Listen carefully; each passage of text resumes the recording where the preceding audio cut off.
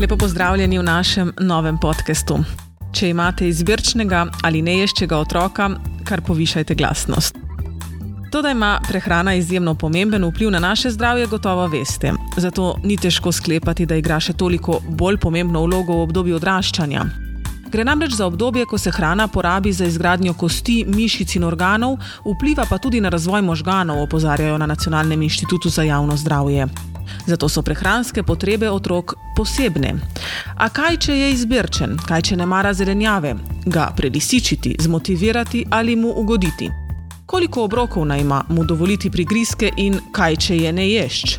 O vsem tem se bova danes pogovarjali s klinično dietetičarko, vodjo službe za nutricionistiko, dietetoterapijo in bolniško prehrano na Pediatrični kliniki v Ljubljani, je tudi zunanja strokovna sodelavka na 2 fakultetah, Zdravstveni fakulteti v Ljubljani in Fakulteti za vede o zdravju v Izoli in avtorica številnih strokovnih del o prehrani. Andrejo Čampa Širca. Gospa Andreja Čampa Širca, lepo pozdravljeni in hvala, da ste si vzeli čas za nas. Lepo pozdravljeni. Midve bova govorili o prehrani otrok. Ne prav pri teh dojenčkih majhnih, pač pa kasneje, ko otroci enkrat v celoti preidejo na pravo hrano. Kaj za takrat svetujete staršem? Kako pogosti in kakšni naj v bistvu bojo obroki? Staršem bi svetovala, da naj poskušajo vzdržati način prehranjevanja, ki so ga imeli do, naprimer, 1 leta starosti. Majhni otroci potrebujejo vsaj 5 obrokov dnevno, včasih tudi še 6. Zaradi tega, ker so njihove energijske potrebe še vedno izredno velike, hkrati pa ne zmorejo v enem obroku pojesti zelo veliko. Red v prehrani je bistven tudi za ohranjanje dobrega apetita. Svetovala bi tudi staršem, da med obroki, se pravi med zajtrkom in dopoldansko malico ali pa med malico in kosilom, otrokom naj ne ponujajo hrane. Zaradi tega, ker če ponujajo vmes hrano, potem bo otrok po vsej verjetnosti pred kosilom rekel, da ni lačen, in se bo začela v bistvu prava vojna počasi, da otroci pač ne bodo začeli jesti, starši bodo pa vedno bolj v stiski, ker bodo rekli, da njihov otrok postaja izbirčen. To bi zaključila, da otroci rabijo zagotovo, majhni otroci, 5 obrokov na dan, redne obroke in seveda vsaj 1 do 1,5 litra slabe tekočine. Ker ste omenili, da ne svetujete prigrizkov med obroki, ne?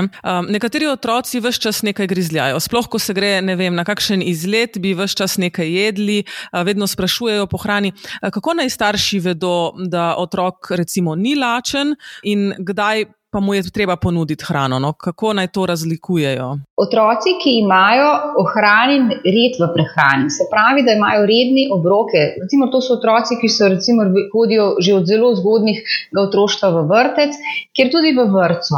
V vrtcu imate redne obroke in tudi, ko grejo na sprehod ali kakšen daljši izlet, v bistvu so obroki še vedno v določenih urah. Seveda malo tudi zaradi prilagoditev vrtčevski kuhinji, drugače pa tudi zaradi tega, da otroku sporočajo, da po zajtrku imamo dovolj energije za sprehod, za igro in seveda potem, ko pride čas za malico, se ustavimo igro, se vrnemo iz sprehoda, imamo malico in spet nadaljujemo s svojimi aktivnostmi. Res pa je, da ko starši otroke peljemo ven, v neko daljši sprehod, tudi mogoče na prvi hrib, imamo občutek, da te otroci pač ne bodo zmogli in da imajo, da bodo hitreje lačni, kot pa če se igrajo samo na domačem dvorišču. Ampak temu ni tako. Raziskave kažejo, da recimo otroci, samo za primerjavo, da vam bo lažje, otroci, ki trenirajo, recimo vsak dan po 1 uro, potrebujejo v povprečju samo 12% več energijskega vnosa, kot pa otroci, recimo vrstniki, ki ne trenirajo. To pomeni, da za otroka, ki trenira, rabi eno dodatno malo malico ali pa en vmesni prigrizek več, kot pa tisti, ki ne trenira. Tako da en odhod na bližnji hrib še ne pomeni cele dodatne malice. To je bolj razvada kot navada, ker verjamem, med nami je zelo veliko družin, ko zjutraj pozajtrkujejo doma, se odpravijo na izlet, tudi s kolesom, potem se nekje ustavijo, ko je čas za malico in otrok pač poje malico. Se pravi, da mu ne sporočajo, da medtem, ko pa greš na nek hrib, pa lahko potem kar naprej ješ. In zato seveda tudi otroci ne bodo lačni. Ampak to grizljanje, kot ste ga začetku omenila, pride že iz družinskega okolja, se pravi, ko smo doma, ko je cel dan recimo rdež, takrat, ko imamo več časa, pa je hladilnik tako pri roki, da velikokrat pogledamo vani in seveda ne hote ali pa hote, tudi si kaj pripravimo vmes. Se pravi, starši ne bodo kar striktni, kar se tega tiče, in pa verjetno vzgled, ker te navade se, bi rekla, prenesejo potem tudi v odraslo obdobje. Seveda, kakšne navade prehranjevalne navade bo otrok dobil oziroma kakšna sporočila glede prehranjevalnih navad bo otrok dobil v zgodnjem otroštvu, je izredno pomembno seveda za njegove odločitve, ki jih bo sam glede prehrane in prehranjevanja sprejemal kasneje v življenju. In starši, najbolj občutljivo obdobje je ravno iz prehoda iz te otroške hrane, dopolnilne hrane na družinsko prehranjevanje. In tukaj seveda pride do dveh momentov. Otroci shodijo v tem obdobju in postajajo vedno bolj samostojni, in ko shodijo, lahko tudi mirno odkorakajo od mize in povedo, da pač ne bodo v tistem momentu, ko si starši pač želijo ali pa imajo obrok, da bodo jedli. In tukaj smo včasih starši preveč popustljivi. Otroku pač popustimo, rečemo v redu, zdaj mu ne paše, bo pa malo kasneje. In s tem v bistvu nehote privedemo do tega, da imamo kar nekaj staršev, kjer pač so v stiski in pravijo, da njihovi otroci praktično ne jejo. Se pravi, če otrok poje pol ure pred kosilom, recimo, ali pa popije pol ure pred kosilom 2 deci tudi vode, potem bo zagotovo manj lačen pri kosilu in bo pojedel manj, in se zna zgoditi, da bo po uri in pol do 2 že pač se oglasila lakota in bo rekel otrok, da je lačen. Tako da je potrebno te redne obroke vzdrževati, in tudi otroku povedati, da zdaj je čas za kosilo, in seveda vzeti si ga mora vsa družina, oziroma otrok si želi tudi biti pripaden družini. In pripadnost družini seveda izkazujemo tudi s tem, da jemo skupaj vsaj tiste obroke, ki jih seveda lahko. Ali je to jutranji zajtrk, ali je seveda med tednom seveda tudi kakšna večerja, popoldanska malca.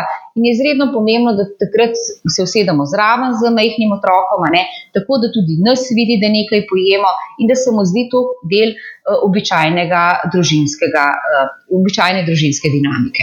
Kaj pa, če otroci določene hrane ne marajo ali pa denimo zavračajo vso zelenjavo, to je zelo pogosto, da zelenjave ne marajo, Kaj potem, kaj svetujete staršem? Seveda zdaj tistim staršem, ki šele pričakujejo naraščaja, svetujem predvsem mamicam, tukaj odigramo mamice seveda največjo vlogo, zaradi tega, ker v času dojenja, da naj mamice jejo čim bolj raznovrstno sadje, zelenjavo, praktično vsa živila, zaradi tega, ker okusi prehajajo tudi skozi mleko. In nehote se otroku v spomin vtisnajo okusi po bučki, po cvetači, po špinači. Če pa mamica v začetku, predvsem zaradi stiske z dojenčkovimi krčki, iz prehrane svoje prehrane vse to izloči, potem seveda nehote prikrajša otroka seveda tudi za te okuse.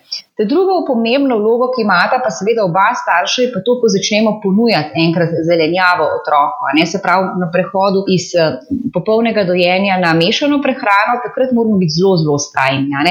Ni nujno, da bo dojenček ali malček pri prvem poskusu ali pa prvem soočenju s špinačo, da mu bo špinača všeč.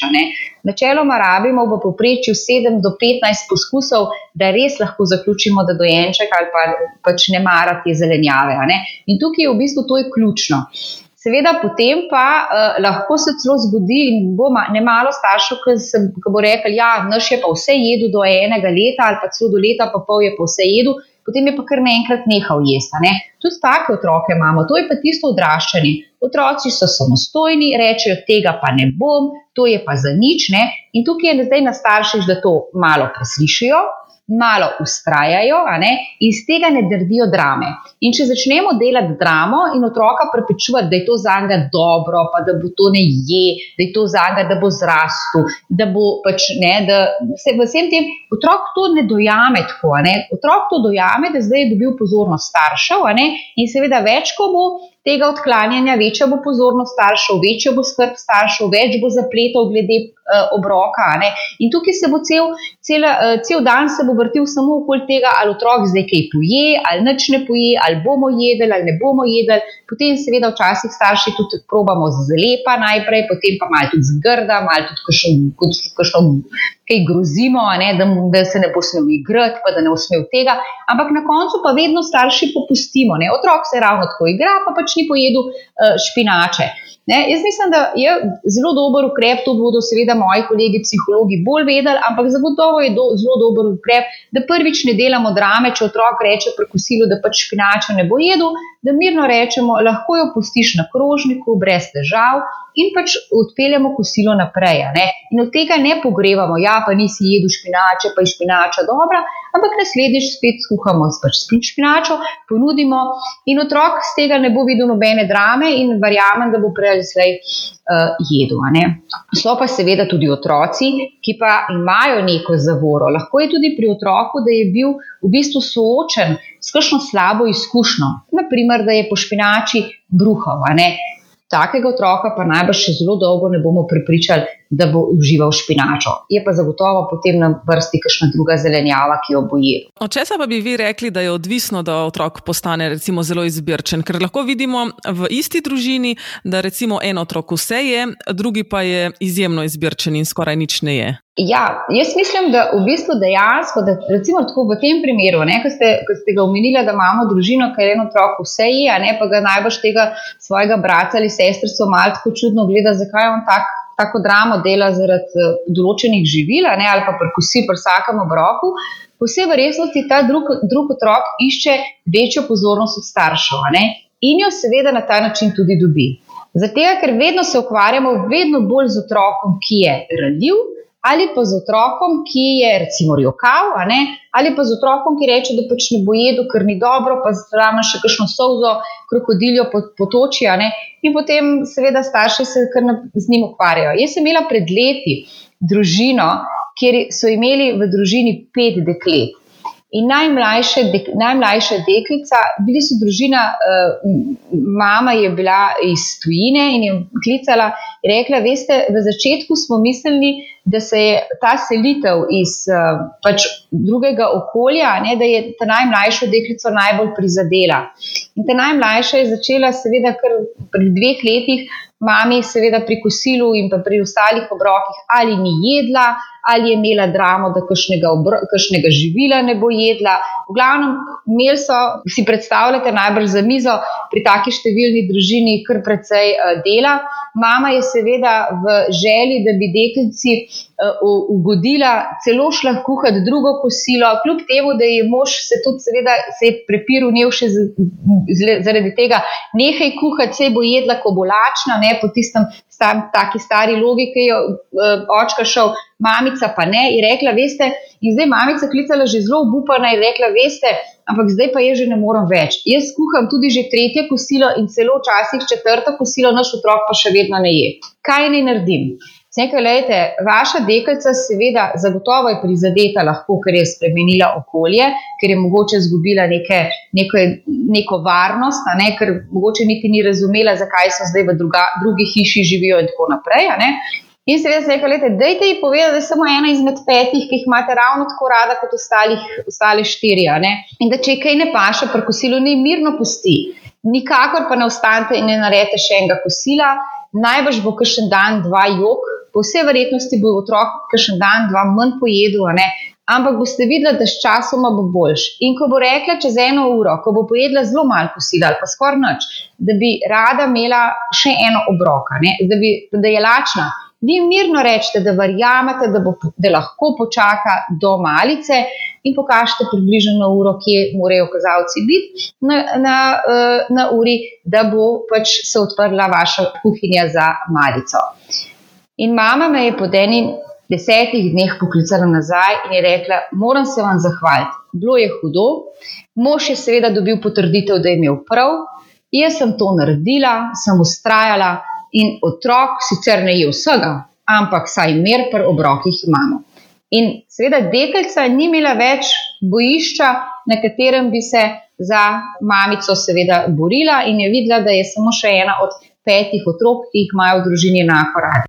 Se pravi, to je v bistvu nekako recept za te nekako neješče otroke, ne? Ustrajati, ne? In jim odločno povedati, kdaj je malica, kdaj je kosilo, kdaj je v bistvu obrok na vrsti, ne? Ja, seveda tukaj govorimo o otrocih, ki so sicer zdravi, ki imajo nobenih težav, ne? So pa seveda tudi otroci, ki imajo težave, kot so recimo Aspergerji, avtisti.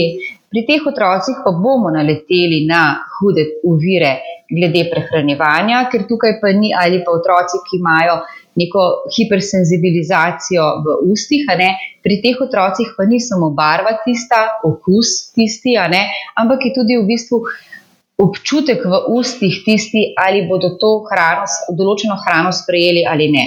Pri teh otrocih pa navadno se moramo v bistvu tudi velikokrat sprijazniti, da bo prehrana sicer zelo, zelo okrnjena, in v tem primeru seveda smo zato tukaj tudi dietetiki, da takim staršem pomagamo z dodatki k prehrani, da so ti otroci seveda enako dobro prehranljivi kot tisti, ki jejo vse. Katere so pa najpogostejše napake staršev pri prehrani predšolskih otrok? Kaj bi rekli, da jim dajo to, kar sva govorili, preveč prigrizkov ali da jim dajo, sladko hrano, slano hrano? Kaj opažate? Jaz mislim, da velikokrat starši, seveda so otroci malo tudi takšni, da velikokrat starši, recimo ena napaka, ki jo mogoče niti na njo ne pomislimo, je pri otrocih, ki so dobri pivci vode, mislim. Se pravi, v tem primeru, da otrok zelo veliko pije, je lahko nevarnost, da bo pri obroku manj pojedel in bo s tem seveda tudi hitreje lačen, če bo tik pred obrokom pil. Tako da tisti starši, ki mislite, da imate težave z otrokovo neješčnostjo, najprej preverite to. Ali otrok tik pred kosilom se vam nalije z kozarcem vode, ali pa mogoče tudi kakšnega soka, in v tem primeru je želodček napol poln in možgani ne dobijo več ukaza, da so zelo lačni. Zato je v bistvu mogoče en tak prvi ukrep, da poskušate vsaj pol ure do 45 minut pred obrokom otroku pospraviti flaške in kozarčke, iz vidnega polja in poskusite ga malo pomniti, da naj takrat ne pije. Seveda po obroku pa lahko pije. Potem ta druga stvar je, da imamo včasih nehote tudi na mizi, ker je tudi za nas v bistvu zdravo, kakšne oreščke in take stvari in potem otroci res spozobajo. Ali pa, da smo v bistvu tudi sami zelo sladkosnedi in vemo, da imamo doma kup nekih takih prigrizkov, ki niso umestni, Nič ni narobe, če otroku po kosilu date piškot ali pa bombon ali pa kakšno kinder pingvin, ampak kinder pingvin, čeprav nam reklame velikokrat sporočajo, ni za malico, kinder pingvin naj bo posladek po kosilu. Tako da mogoče tle so največje take napake, da preveč pijejo otroci ali pa res s temi prigrizki umestnimi ali pa recimo, da gremo, na Šmarno goro, pa potem gor pojejo, nekaj mehkega, pa pridete dol, pa imajo kosilo, pa rečejo, da zdaj ne bodo, da pa niso lačni, pa ne bodo jedli. Vse to, če se zgodi enkrat, ni problema. Če se pa to redno začne dogajati, je pa treba pač otroku malo pokazati pravo pot. Pa mogoče bi opozorila še na to, da smo starši preveč popustljivi. Da če otrok reče, da pač kosila ne bo jedel, mu dovolimo, da odkoraka od mize, pa da gre gledati televizijo ali te elektronske naprave uporablja. Dajte takrat v bistvu ustrajati, pa reči, tudi če nisi lačen, družina je, sedimo za mizo in boš pač počakal, da bomo pojedli mi. To je ena taka lepa čednost, da otroka navadimo, da počaka tudi druge za mizo, da lahko pojejo, pa seveda takrat, kadar imamo kosilo, ugasimo televizijo, ugasimo telefone, spravimo jih nekaj pač izven vidnega polja, ker to je velikokrat recimo starši naredijo napako, predvsem pri neješčem otroku, da otroku ponudijo obrok pri televiziji, tega, da zamoti otroka, da gleda pač neko oddajo ali risanko, in s tem otroka hitreje nahranijo. Predvsem govorim v teh zgodnji mladosti, ko se niti ne zavedamo, da lahko taka elektronski stres lahko dodatno otroku zamegli to, da v bistvu sploh ne ve, da je, ker je pač osredotočena na neko televizijo. Za konec bi vas vprašala samo še to, zdaj vi ste zaposleni na pediatrični kliniki, pa mogoče samo kakšne Kaj so zdaj najpogostejše težave otrok, če se obrnemo samo na prehrano, na vaše področje? Zakaj najbolj pogosto pridejo? Zdaj, seveda, še vedno hodijo zaradi v bistvu neješčnosti, ampak žal opažamo v zadnjih letih, lahko rečemo 10 letih, da imamo vedno več otrok, kjer jih v bistvu pediatri napotujejo in njihovih družin, seveda, ki jih pediatri napotujejo zaradi prekomerne telesne mase, ki je v bistvu posledica tega. Neješči otrok v zgodnjem otroštvu bo po vsej verjetnosti, je večja verjetnost, da bo razvil kasneje v otroštvu, recimo v osnovnošolskih letih, v bistvu debelost in pa prenajedanje, ker neredna prehrana vodi v prenajedanje. To, da otroku v bistvu ne pripravimo zajtrka, ker se nam mudi v svojo službo, ni izgovor. Če bomo otroku naredili na mizi pogrinek, pripravili skodelico z kosmiči in mlekom, bo to otrok pred šolo, čeprav bo šel sam pojedel. Zdaj, če pa tega ne bomo pripravili pod otroka, ne moramo pričakovati, da bo si pred šolo sam pripravil še zajtrk. Tako da v bistvu žal se srečujemo tudi vedno bolj za debelostjo pri otrocih, ki pa je posledica velikokrat prenajedanja oziroma neredne prehrane in potem seveda, ko pride naslednji obrok, smo lačni in pojemo lahko tudi seveda čisto zdravo hrano, samo v prevelikih količinah. Se pravi, vse je odvisno od staršev in neke doslednosti. Ja, velikokrat meni starši pravijo, da prav ta doslednost je v bistvu zelo težka in da so to doslednost velikokrat zamerili svojim staršem. Mogoče so bili naši starši, ker so bili seveda vzgojeni drugače, bolj dosledni glede prehranjevanja. Žal pa je heca, da naše babice, potem ko enkrat postanejo babice, pa niso več tako zelo dosledne. In včasih je tudi kakšna babica v narekovajih malo kriva, ko otroka razvaja z priboljški pa prigrizki svojega vnuka, tudi kriva za to, da mogoče kakšen bolj dovzeten otrok skrene z nekih zdravih prehranjevalnih navad. To je bilo to. Najlepša hvala za vse te koristne nasvete in za čas, ki ste ga preživeli z nami. Najlepša hvala tudi vam. Mi, drage poslušalke in poslušalci, pa se slišimo prihodnji teden. Lepo se imejte in na slišanje.